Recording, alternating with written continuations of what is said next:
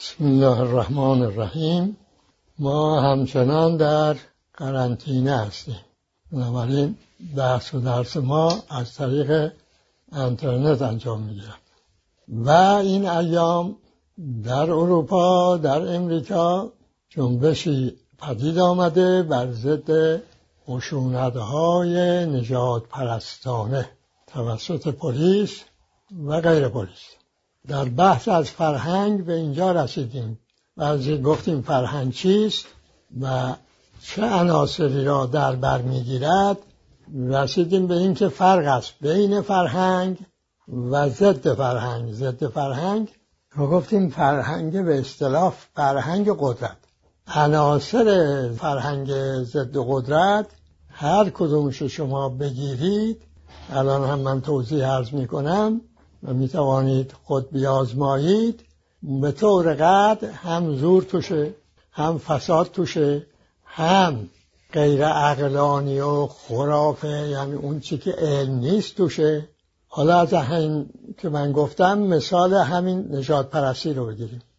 مبناش این است که یک نژادی تشریف دارن که اینا نژاد برترن و نژادهای دیگر اینها نژاد فرودستر، پایینتر، پسترن. خب یک، دلیل شما که میگویی چیست؟ دو، تنظیم رابطه چگونه انجام میگیره بین این که میگویی نژاد برتر و این که میگویی نژاد پستر؟ چگونه این دوتا در ارتباط قرار میگیرن؟ چه چیزی تنظیم میکند رابطه برتر و پستر رو؟ این دومی جلو چشم همه شماست. زور یک عنصر تنظیم کننده است. غیر عقلانی، خرافه عنصر دیگری است، چون هیچ علمی تا امروز نگفته که مثلا سفید برتره، زرد، نژاد زرد پستره، یا سیاه پستره، سفید برتره. یک شبه علمهایی آقای هیتلر اینا رو باب کرد. خب بعد دانش بشری آمد و معلوم شد اینا پایه و مایه ندارد. پس این زور توشه، لا علم، غیر علم یعنی خرافه و غیر عقلانی توشه، فساد هم توشه. فسادش چیه؟ فسادش این است: شما یه نظام اجتماعی تنظیم ایجاد کردی که قدرت تنظیم میکنه رابطه ها رو. طبیعتا این رابطه ها زمینه ایجاد میکنه برای بیشمار آسیب های اجتماعی. این فسادشه. آسیب های پرشمار، از قتل و جنایت و ابتلا به مواد مخدر و اینها بگیر تا دروغ و. حالا این یک مثال من زدم به لحاظ مسئله روز نژاد پرستی. ممکن نیست این عناصری که گفتن توش نباشه. حالا بیا همین در کشور خود ما ولایت مطلقه فقیه. خب در هر زبانی هر کلمه یه معنایی داره. ولایت در زبان عربی وضع شده برای چی؟ وضع شده است برای دوستی. یک رابطه است بین دو انسان که اینها بر مبنای دوستی، برابری، به ترتیبی که یکدیگر رو راه ببرن، پیش ببرن، با هم پیش برن. خب حالا شما اگر این رو خواستی از خود بیگانه کنی، کار میکنی؟ زور واردش میکنی؟ پس ولایت بر یعنی زور به کار بردن بر. خود زوری که تنها به کار نمیره که، غیر عقلانی هم میخواد. آخه باید توجیه کنی چرا شما ولایت داری بر مردم ایران. دلیل در خودشه. در آقای خامنه‌ای یک دلیلی وجود دارد که بگوید به این دلیل ایشون برای همه ایرانی ها ولایت مطلقه دارد؟ نه، نداره. خب از کجا آورده دلیلشه؟ میگوید روایت. دلیل در بیرونه، در خودش نیست. در روایت اینجور گفته است که کسی اگر فقیه شد ولایت دارد بر دیگران. این توی این قضیه هست. مثلا در آزمایشگاه جایی ثابت شده است که ایشون اون مشخصات لازم را دارد، برای بقیه هم ندارن و محتاجن به این که کسی اونها رو مثل گوسفند راه ببرد. نه، هم چیزی نیست. پس نه دلیل علمی داره. آیا در متن کتاب در قرآن آیه‌ای میگوید که اگر کسی شد فقیه این باید بر بقیه ولایت داره، اونم به این معنا که میتونه اعمال زور بکنه در مورد دیگران؟ نه، چون به پیامبرش هم میگه که همچه حقی نداری. میگه نه وصی مردمی، نه وکیل مردمی، نه پدر مردمی، نه سرور مردمی، نه وصی مردمی. مأموریت شما ابلاغ است. خب اونی که ندارد به این آقا چجوری داده است؟ خب حالا این غیر عقلانیش، اونم زورش، فسادش کجاست؟ غیر از این که این آقای خامنه‌ای ممکن نیست یک چند جمله بفرمایند به تعداد جمله ها دروغ نگویند که این فساد است. خب شما نگاه کنید دیگه، این تمام نظام ارزشی ایران در ظرف این 40 سال فرو ریخته و این چیز دروغ گفتن خب قبیح بود. حالا میگفتن، اما میگفتن قبیح، حالا قبحش رفته. آسیب‌های اجتماعی به حدی رسیده که خود این آقا گریه کرده برای این آسیب‌ها از شدت و وسعت. خب آقا این پس ضد فرهنگ، این عنصر فرهنگی نیست، این ولایت فرهنگ نیست، ضد فرهنگ است، چون هم زور توشه، هم فساد توشه، هم غیر عقلانی توشه. حالا اگر قرار بود مردمی به اصطلاح ولایت بر این معنا باشد که حقوق رو تنظیم کنه، روابط جامعه افراد با هم با حقوق، خب این حقوق باید خود انسان ها بهش عمل کنن و با عمل به حقوقشون رابطه های خودشون با هم تنظیم کنن. این نه محتاج زوره، نه محتاجی که یکی بر بقیه همچه ولایت مطلقه‌ای داشته باشد، نه محتاج دروغ است، نه محتاج غیر علمی. همه به علم نیاز داره، به حقوق نیاز داره، به راست گفتن نیاز داره، به دوستی نیاز داره. این همه. حالا این فسادش اینه که همه اونا برداشته میشه، حقوق میره به کارش. الان خود تو رژیم دیگه کلمه حقوق نمیشه تو این رژیم آورد. بگه آقا انسان حقوق دارد. این بیچاره آقای روحانی یک صحبتی راجع به حقوق شهروندی کرد، اصلا دیگه خودش هم فراموش کرد، اون که جای خودش. طبیعت حقوق داره تو ایران؟ چند نفر رفتن دفاع از طبیعت بکنن تو زندان ندارن. آیا ما به عنوان عضو جامعه جهانی صاحب حقوقی هستیم؟ یا اصلا همچه تنظیمی قبول نداره؟ این میگه آقا موشک، آقای نماینده گفت موشک، رابطه نه، مذاکره بی‌معنیه، موشک کاربرد داره. یعنی تنظیم در جهان هم زوره، تنظیم کننده. خب معلوم شد فرق فرهنگ و ضد فرهنگ. حالا اگر قرار بر فرهنگ بود، نه زور لازم نبود، حقوق لازم بود، دروغ لازم نبود، راست گفتن لازم بود، دشمنی لازم نبود، دوستی لازم بود. این فرهنگ، اونم ضد فرهنگی. خب حالا ما این شناسایی که این بار خیلی روشن دقیق انجام دادیم از فرهنگ و ضد فرهنگ، خصوصا که در گفتم یک تاریخدان امریکایی مصاحبه انجام داده با مجله فرانسوی نوول ابزرواتور. او میگه در امریکا حالت رولت، شورش، عصیانه. بر چی؟ بر دروغ، بر نژاد پرستی، بر این که همه رابطه ها رو زور تنظیم میکنه و این روز به روز گسترش ضد فرهنگ گسترش پیدا میکنه. این فرهنگ جمع میشه. اینکه بعضی از این مثلا جامعه شناسان امریکایی هم بر این نظرن که اگر این امریکا موقعیت مسلط خودش رو از جهان در دست بده میپاشه به عنوان جامعه. حالا در کشور خود ما هم همین اهمیت داره. وقتی شما نگاه میکنید به این موج دوم کرونا تشریف آورده، مراقبت های لازم نشده، موج دوم رسیده. یه رفتارها مال رژیمه که اون چون تنظیم کننده اصلی زور میدونه، هر بارم که دهان باز میکنن برای اینکه به اصطلاح بگن که جامعه رو مراقبت بکنه، میترسانند. میگه دوباره بر میگردانیم. یعنی زور میگه، زور میکروب از زور میترسه. این از اون ویروس هایی است که جونم شما رو همه رو کرده تو خونه. این از زور شما نمیترسه. حالا بیایم سر خود مردم رفتارها رو ببینیم که فرهنگ و ضد فرهنگ خوب قشنگ از هم تمیز بدیم. امروز صبح میگفتن که اطلاعاتی گرفتم برای بحث امشب، و اینکه بعضیا میگوین آقا شما نرو، احتیاج نداری میری بیرون، و اگرم میری خب این نقاب بزن، ستوفون اینا رو بکن.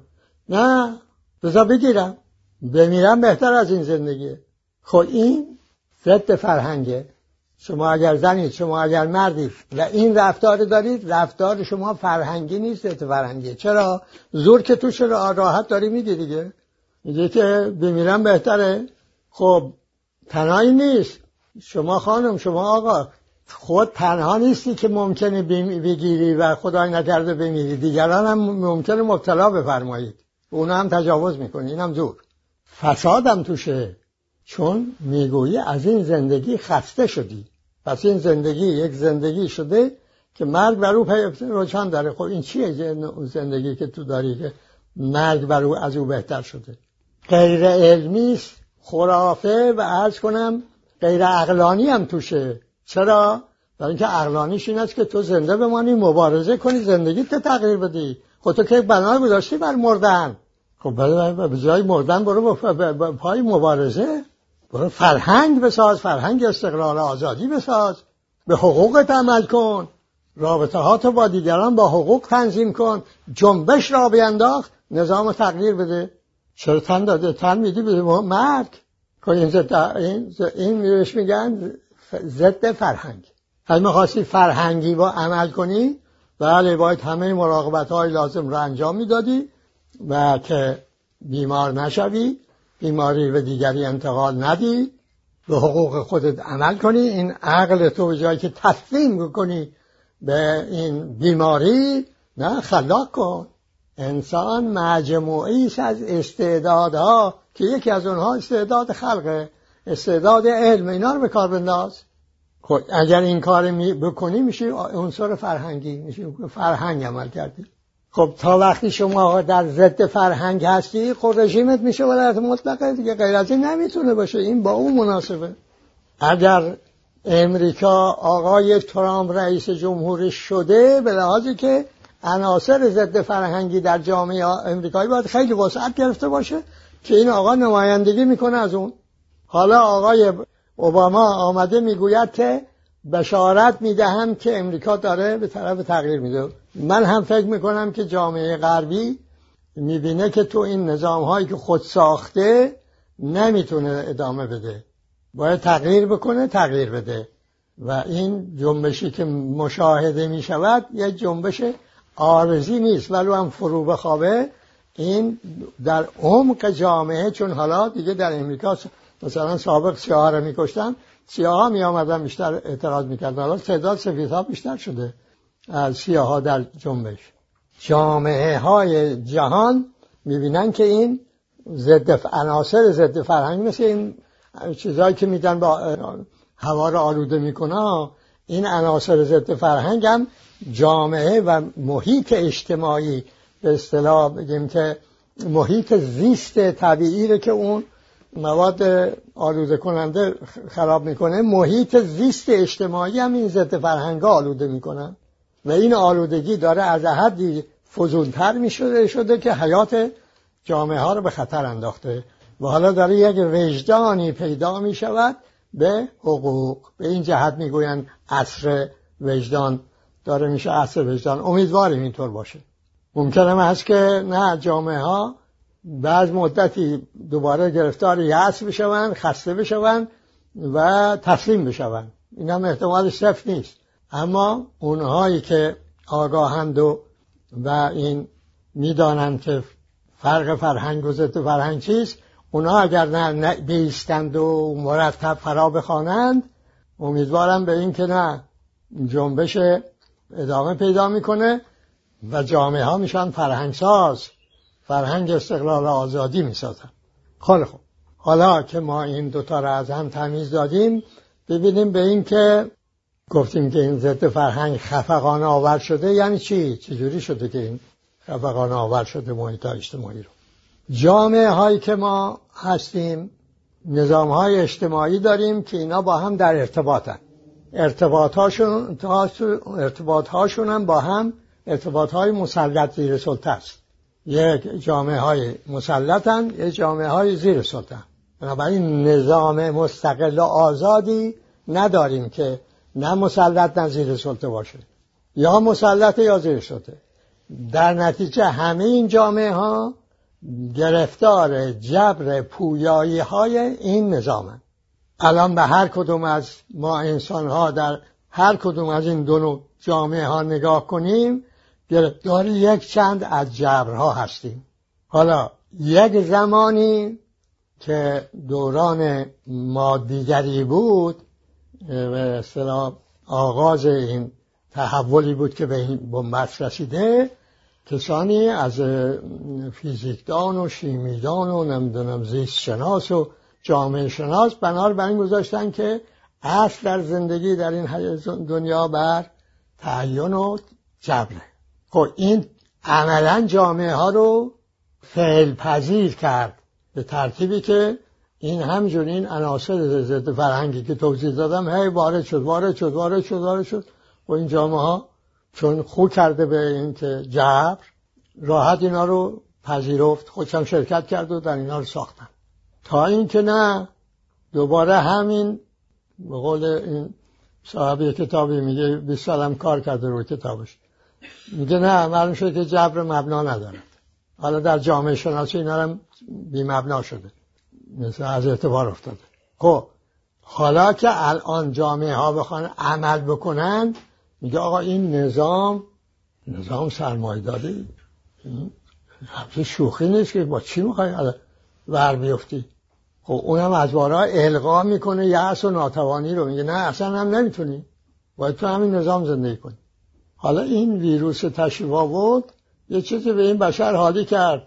خب ما این انسان حالا و جاهایی که فقر و اینا خیلی شدیده اونا به کنار، همین جوابهای غربی که مبناش بر مصرف انبوهه، در خورد و خوابی که کم و زیاد ندارن، به اندازه میخورن، حتی بیشتر هم میخورن، میگن تو خونه ها قرنطینه بودن چاقتر هم شدن. خب چی کم میخورن یا چی رو کم استفاده میکنن؟ یه چیزایی که اغلبش هم تخریبیه که اگه مصرف نکنن بهترم هست، خیلی بهتر، راحت هم زندگی میکنن. خب ولی این ویروس معلوم کرد که نه، جور دیگه میشه زندگی کرد که جبر توش نباشه. حالا 7 از این جبرها رو من میگویم که این همه جامعه ها تو این انسان ها گرفتار این جبرها هستن. یکیش همون جبر نظامه، مال ما که خیلی شدیده. هر ایرانی از خود آقای رهبر بگیر تا این به اصطلاح قاعده هرم اجتماعی گرفتار این جبر. جبرهای دیگر رو این جبر ایجاد میکنه. 2 جبر پیشخور کردن. الان هر جامعه نگاه بکنی اینها پیشخور میکنن، یعنی اون چه که تولید میکنن که میخورن، اون چرا هم که به آینده تعلق داره اون هم پیشخور میکنن. بودجه ها همه کسر دارن، به اندازه بعضیاشون به اندازه 2 برابر تولید ملی کشورشون کسر دارن. هر خانواده زندگیش قسطیه و اگر هم یه روز کسی بیکار بشود، مثلا کمک های بیمه و این چیزا نباشه، نان برای خوردن هم ندارد. این پیشخور کردن عمومی حال کشورهای ما که وحشتناکه. 2 جبر تخریب محیط زیست. این آقای کرونا یک کار خوبی انجام داد، اون که معلوم شد که این کار بشره. آخه میگفتن نه بابا، این آقای ترامپ میگفت که چی بی خود میگن، آخه ما بشر محیط زیست رو آلوده میکنن.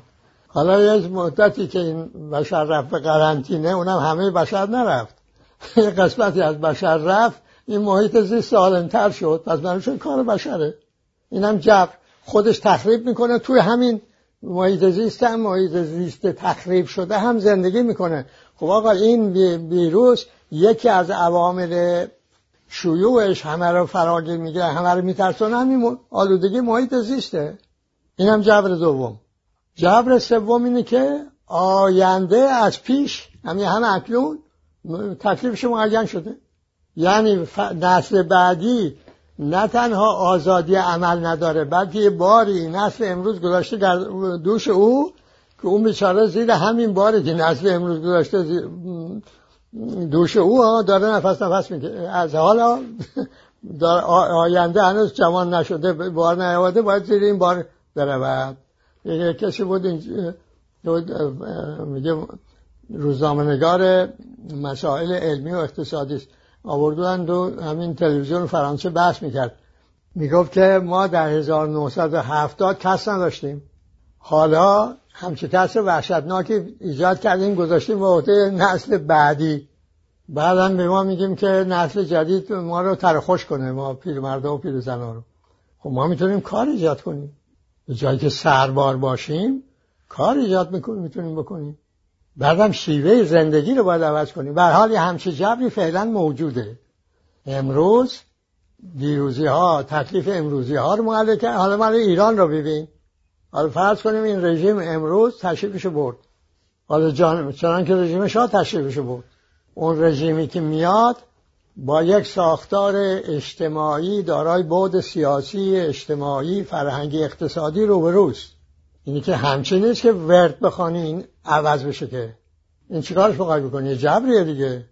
این بخش نفتش بگیر که این کارش صدور نفت خامه با پول و واردات، همین یکی رو بخواد تغییر بده. همچین چیز آسانی که نیست. این نظام بانکیش با این ساختار اعتباراتش بخواد تغییر بده، این بودجه با ساختارش بخواد تغییر بده، اینا چیزایی نیست که همین نظام شهری روستایی که الان با وجود آمده، این شهرهای بزرگ مصرف کننده، اینا بخواد شما تغییر بدی، اینا یه چیزای آسانی نیست. از حالا تکلیف آینده معلومه. حالا نسل آینده اگر بخواهد تن به تغییر بده، بار سنگینی به دوششه. نخواهدم تغییر بده، کشنده است. باید تغییر بده، چون که نسل ما میباید تغییر میدادیم. متاسفم که 0 کیلومترها به قول اون زمان میگفتن، یعنی کسانی که انقلاب تشریف کاری نبودن، حالا که این به پیروزی رسیده خیال میکردن شاه قدرت گذاشته، زمین آقایان باید بردارن. از بالا تا پایین، از کسی که جسه به دست میگرفت تا آقایی که عمامه به سر داشت، هر کدوم شده بودن یا اعلیحضرت، و هر چند فریاد میزدی، هشدار میدادی که این باید تغییر بکنیم، تغییر بدیم، و جبر این از پیش متعین کردن آینده خطرناکه. یه روز میشه که باید تن به مرگ اجتماعی داد. نشد. فرصت تغییر رو اون از دست اون نسل گرفتن، با جنگ 8 ساله و گروگانگیری و کودتا و استبداد و برگشت به اون اقتصاد مصرف محور وابسته. و حالا هم هر نسلی که سر باز بزند از تغییر کردن و تغییر دادن، نسل بعدی رو بعضیش بدتر میکنه. یه جایی میرسه که دیگه کاری ساخته نیست جز تسلیم شدن به دینامیک یا پویایی مرگ. ایرانی ها حواستون جمع بکنید، هر روز تغییر یک قدم شما رو نزدیک میکند به مرگ جامعه ملی. وقت باید این ننگ تاریخی رو بپذیرید که بگویم نسل ها پس هم این ایران رو نگه داشتن، از این نسل به بعد این ایران رو به باد دادند تا خود نیز منحل شدن به عنوان جامعه. در جامعه های بشری زیادی بودن منحل شدن. خب بعدش میاد جبر پیش فروش کردن خود به عنوان نیروی کار. توی اقتصاد کنونی دنیا انسان ها به قول این اقتصاددانه های معترض بگیم نیروی کار به شماره، انسان به شمار نیستن. آقای ادگار مورن میگه که ما عددیم، ما تبدیل شدیم به عدد، هویتی نداریم. سرمایه داری هویت رو از انسان ستونده، ما شدیم عدد. حالا نیروی کار این باید پیش فروش کنه کارشو، پیش فروش نکنه زندگیش نمیچرخه. همچنین نیست که با درآمد روزانه بتونه خانه داشته باشه، نمیدونم غذا و مسکن و اینا همش تنظیم شده باشه. باید که این مثلا قسطی هم زندگی کنه. خب این یعنی معناش اینه که از استقلال آزادی خود چشم پوشه. نوع جدیدی از بردهداری که جهان امروز داره به عمل میکنه. تو امریکا میگه نه، یه نوع دیگه بردهداری هم هست که عملاً در واقع بردهداری مثل سابقه، طرف رو میخره نه به ترتیبی که سابق میخرید، به شکل جدید حقوقی بهش دادن که اون میره خدمت کار میشه، مادام اون اونجا باید کار کنه، مگر روزی که آقای ارباب بخواد معامله رو فسخ کنه. این هم یک جبر دیگری هم هست که این نهادهای اجتماعی هستند، مثل نهاد دینی، مثل نهادهای سیاسی، نهادهای اجتماعی. مثل تو ایران نهاد اجتماعی مثل خانواده، آقای پدر به خودش اجازه داده سر فرزند دخترشو ببره. جبره، جنایتی است ناشی می شود از یک جبری که جامعه پذیرفته که نهاد خانواده حاکم است، ولایت مطلقه دارد بر فرزند. کی اعمال میکنه این ولایت مطلقه رو؟ پدر. پس ایشون حق داره جان بگیره، جان بستانه. چرا این مدنه ولایت مطلقه بستگیت بر جان و مال و ناموس مردمه. این در خانواده همون اعمال میشود. یا این نهاد اقتصادی، مثل همین شرکت ها، بنگاه های اقتصادی، کارخانه مثلا، این در این کشور ما ولایت مطلقه داره بر کارگر. هر وقت بخواد بیرونش کنه، هر وقت بخواد بگیره، هر مقدار حقوق بخواد بهش بده. در کشور ما نیروی کار 10% از ارزش افزوده رو بهش میدن. اگه من 10% دیدم ارفاق میکنم، ولی در واقع 6 تا 7%.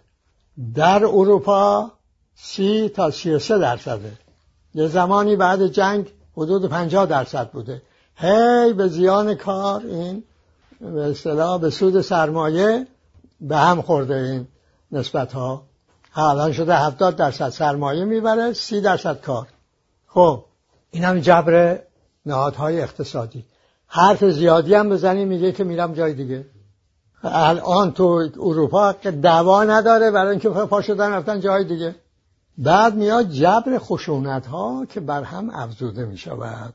حالا این مسئله که آقای پلیسی که کارش نظمه، یعنی اگر کسی عصبانی شد تو جامعه، افرادی عصبانی شد، این پلیس باید عمل کنه، این عصبانیت رو فرو بخوابونه، نه اینکه خودش زانوشو بذاره به گردن این سیاه بیچاره 8 دقیقه و 47 ثانیه این نگه داره تا او بمیره. هرچند اونها داد میزنه بابا من خفه شدم، این نکنید. این خشونت ها یک نوعش این است که شما برنامه‌های خبری این فرستنده ها رو نگاه کنید، اصلا خبری که خشونت توش نباشه خبر به حساب نیست. کسی هم گوش نمیده یا نمیبینه. میگن چی؟ میگن خبری نبود. مگر بگن مثلا کجا جنگی بود، کجا آتشی گرفت، کجا بمبی منفجر شد، ها میگه چه خبر؟ میگه ها فلانجا بمب منفجر شد. این خبره. این جبر خشونت ها تنها در روابط کشورها نیست. ما الان کشور ما رو نگاه کنید، در 10 جنگ ما، این کرونا هم اضافه شده 11%. از بیرون 11 جنگ، از درون هم که خشونت علا ماشاءالله. از خودش تعریف میکنه دیگه، میگه ولایت فقیه یعنی بست ید بر جان و مال و ناموس مردم، یعنی خشونت از بالا، خشونت تا پایین. خب این چقدر میشه جامعه؟ یعنی که فرهنگ تو اون جامعه، فرهنگ استقلال آزادی، اون چی که خلق انسانه ضعیف شده، اون چی که ضد فرهنگ قوی شده. ولی ممکن نبوده این همچی چیزایی. خب چاکی میشه در این همچی جامعه های زندگی کرد؟ از خودتون میپرسید؟ من کوشیدم که تا ممکنه ساده توضیح بدهم، برای اینکه ما در یه موقعیت سخت جهانی هستیم. داریم میگیم که عصر وجدان به حقوق. شما باید بدونید که فرهنگ و ضد فرهنگ چیست و در چه زندگی داریم میکنیم، در چه جهنمی خود ساختیم و داریم زندگی میکنیم، بلکه یک تلاشی بکنیم برای این بیرون آمدن از این جهنم. خب عرض کنم به شما این حاصل این جبرها شده چی؟ ما انسان ها کی هستیم؟ اگه بپرسن آقا ما هویت من انسان کیه؟ بگه من ایرانی هم آسانه. اما این الان تو این دنیا شناسایی ملموسی نیست. من امریکایی هم غیر امریکایی هستی؟ چون هر شناسایی از منابع مختلفی، هر هویتی دست کم از 3 منبع باید بیاد. یکی از اینکه من انسان فرهنگ سازم، اون چی که خلق میکنه، رشدی که میکنه، اون چی که میسازه، یک عنصر اون هویت ساخته های من است، من انسان. یکی از فرهنگ جامعه است، این من ایرانیم، اون یکی از اون سه بوده از فرهنگ. یکی از فرهنگ جهانی است. خب من عضو جامعه جهانی هم هستم. در جهان علم هست، در جهان هنر هست، در جهان فن هست. اینا منی که امروز از علم جدید استفاده می کنم یا خود تولید می کنم، پس از فرهنگ جهانی هم یک هویتی به دست می آورم. هر اندازه این ارتباطات در سطح جهان بیشتر، ارتباطات علمی، هنری و تنظیم حقوق، وجدان به حقوق، اینها بیشتر، بعد جهانی هویت من بیشتر. اگر نه من خلاق نباشم، فرهنگ ساز نباشم، پس اون هویت رو ندارم. خلل چی پر میکنه؟ زور. هویت از چی پیدا میکنم؟ از زور و فساد و خرافه و غیر عقلانی. میشه همین آقایانی که میبینید هر روز چیزاش مایه خنده و رسوایی تو دنیاست. میرم بر منبرها چیزایی میگن از عجیب غریب. حالا چه احتیاج داری تو به این خرافه بافی ها؟ چون این جامعه از فرهنگ داره توهین میشه. ایران به خود بیا. اگر این همه خرافه رواج دارد تو ایران، یعنی تو هویت رو از خلق فرهنگ خودت باید بکنی، نمیستانی. به عنوان ایران، فرهنگ ایران چی میگیری؟ اون جبرها به ما میگوید که متاسفانه از اون هم اون چی میگیری انسان مخرب ویرانگر این چیزا میشه. از فرهنگ جهانی مصرف کاربردهای علم و فن بیشتر به ما نمیرسد، میشیم انسان مصرف کننده. اقتصاد مصرف هم که داریم.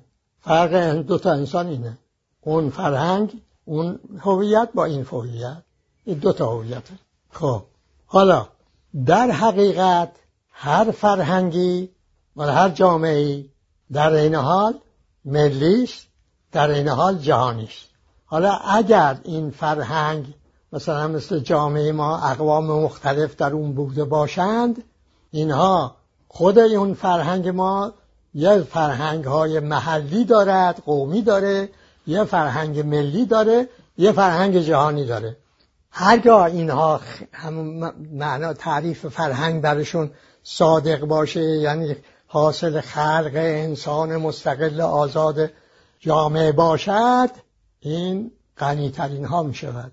این که ما میگوید در اوستا و یافته های سهروردی است که میگوید که بعضی گفتن که این ایران اصلا تازه ساختنی است، کلمه ایرانی نبوده، این از دوره پهلوی پیدا شده.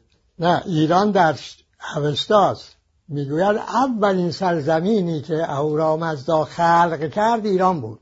چرا این کار کرد؟ چه تبعیضی بود؟ برای اینکه اینجا سرزمین نور است. 7 کشور آفرید که ایران رهبر اون 7 کشور است، با دادن نور، نه زورا، نور. پس اینجا که ما هم که میگیم، من خودم میگویم که مرتب میگم ایران قلب بزرگترین حوزه تمدنی فرهنگی جهان امروزه، برای از شرق دور تا غرب دور بیشتر عناصر فرهنگی از ایران است. فرهنگی گفتم و نه ضد فرهنگی. خب حالا این ایرانی که اینجور بوده، یعنی فرهنگ ایرانی ها از روز اول میدونستن در فلات ایران بخوان زندگی کنن با این فراوان همسایه، غالبا هم مهاجم، این اولا یک به اصطلاح راه و روشی میخواد برای اینکه بتونی حیات ملی تو حفظ کنی. دو، میباید فرهنگت بعد جهانی هم داشته باشه. همچه خیال نکنید هوایی ما حافظ پیدا کردیم، فردوسی پیدا کردیم، سعدی پیدا کردیم، بوعلی سینا پیدا کردیم، ابو ریحان بیرونی پیدا کردیم. اینا همه آدم‌های جهانی هستن، چون در موقعیتی بودیم. اگر هم در اوستا آمده ناشی میشه از این موقعیت، اغراق هم توشه ولی ناشی میشه از این موقعیت. این موقعیت فرهنگی میخواهد که جنبه جهانی قوی هم داشته باشه. اگر نداشته باشه چه میشه؟ خفه میشه. از بیرون همینجور هجوم عناصر غالبا هم ضد فرهنگی میشه. ایران دوره قاجار به این طرف اینه که ایرانی به خود بیا، یا داری فرهنگی ملی جهانی این کار باید با خلق و در استقلال، در آزادی انجام بگیره. باید وجدان به حقوق باشد، وجدان به حقوق پنجگانه: حقوق انسان، حقوق شهروندی او، حقوق ملی، حقوق طبیعت و حقوق هر جامعه به عنوان عضو جامعه جهانی. این وجدانی که پیدا کردید به عنوان مجموعه استعدادها به کار افتادی، فرهنگ میسازی. این فرهنگ شما عناصری پیدا میکنه جهانی. اون وقت میتونی با بقیه دنیا تبادلات فرهنگی به معنای درست کلمه انجام بدی که ما بنیان گذاشتیم در ایتالیا گفتگوی فرهنگ ها رو در سطح مردم ها، نه در سطح دولت ها. بعد سوء استفاده شد از اون کار، به نتیجه هم نرسید. در سطح انسان ها، در سطح جهان می شود تبادل فرهنگی، گفتگوی فرهنگی کارساز پدید آورد و جهان تغییر بکند. این امیدواریم که عصر ما عصر تغییره، عصر وجدان به حقوق، عصر فرهنگ است، فرهنگ استقلال و آزادی. این هم بحث امروز ما تا گفتگوی بعدی که ما بعد میگردیم با همین مسئله از اینجا پی میگیریم که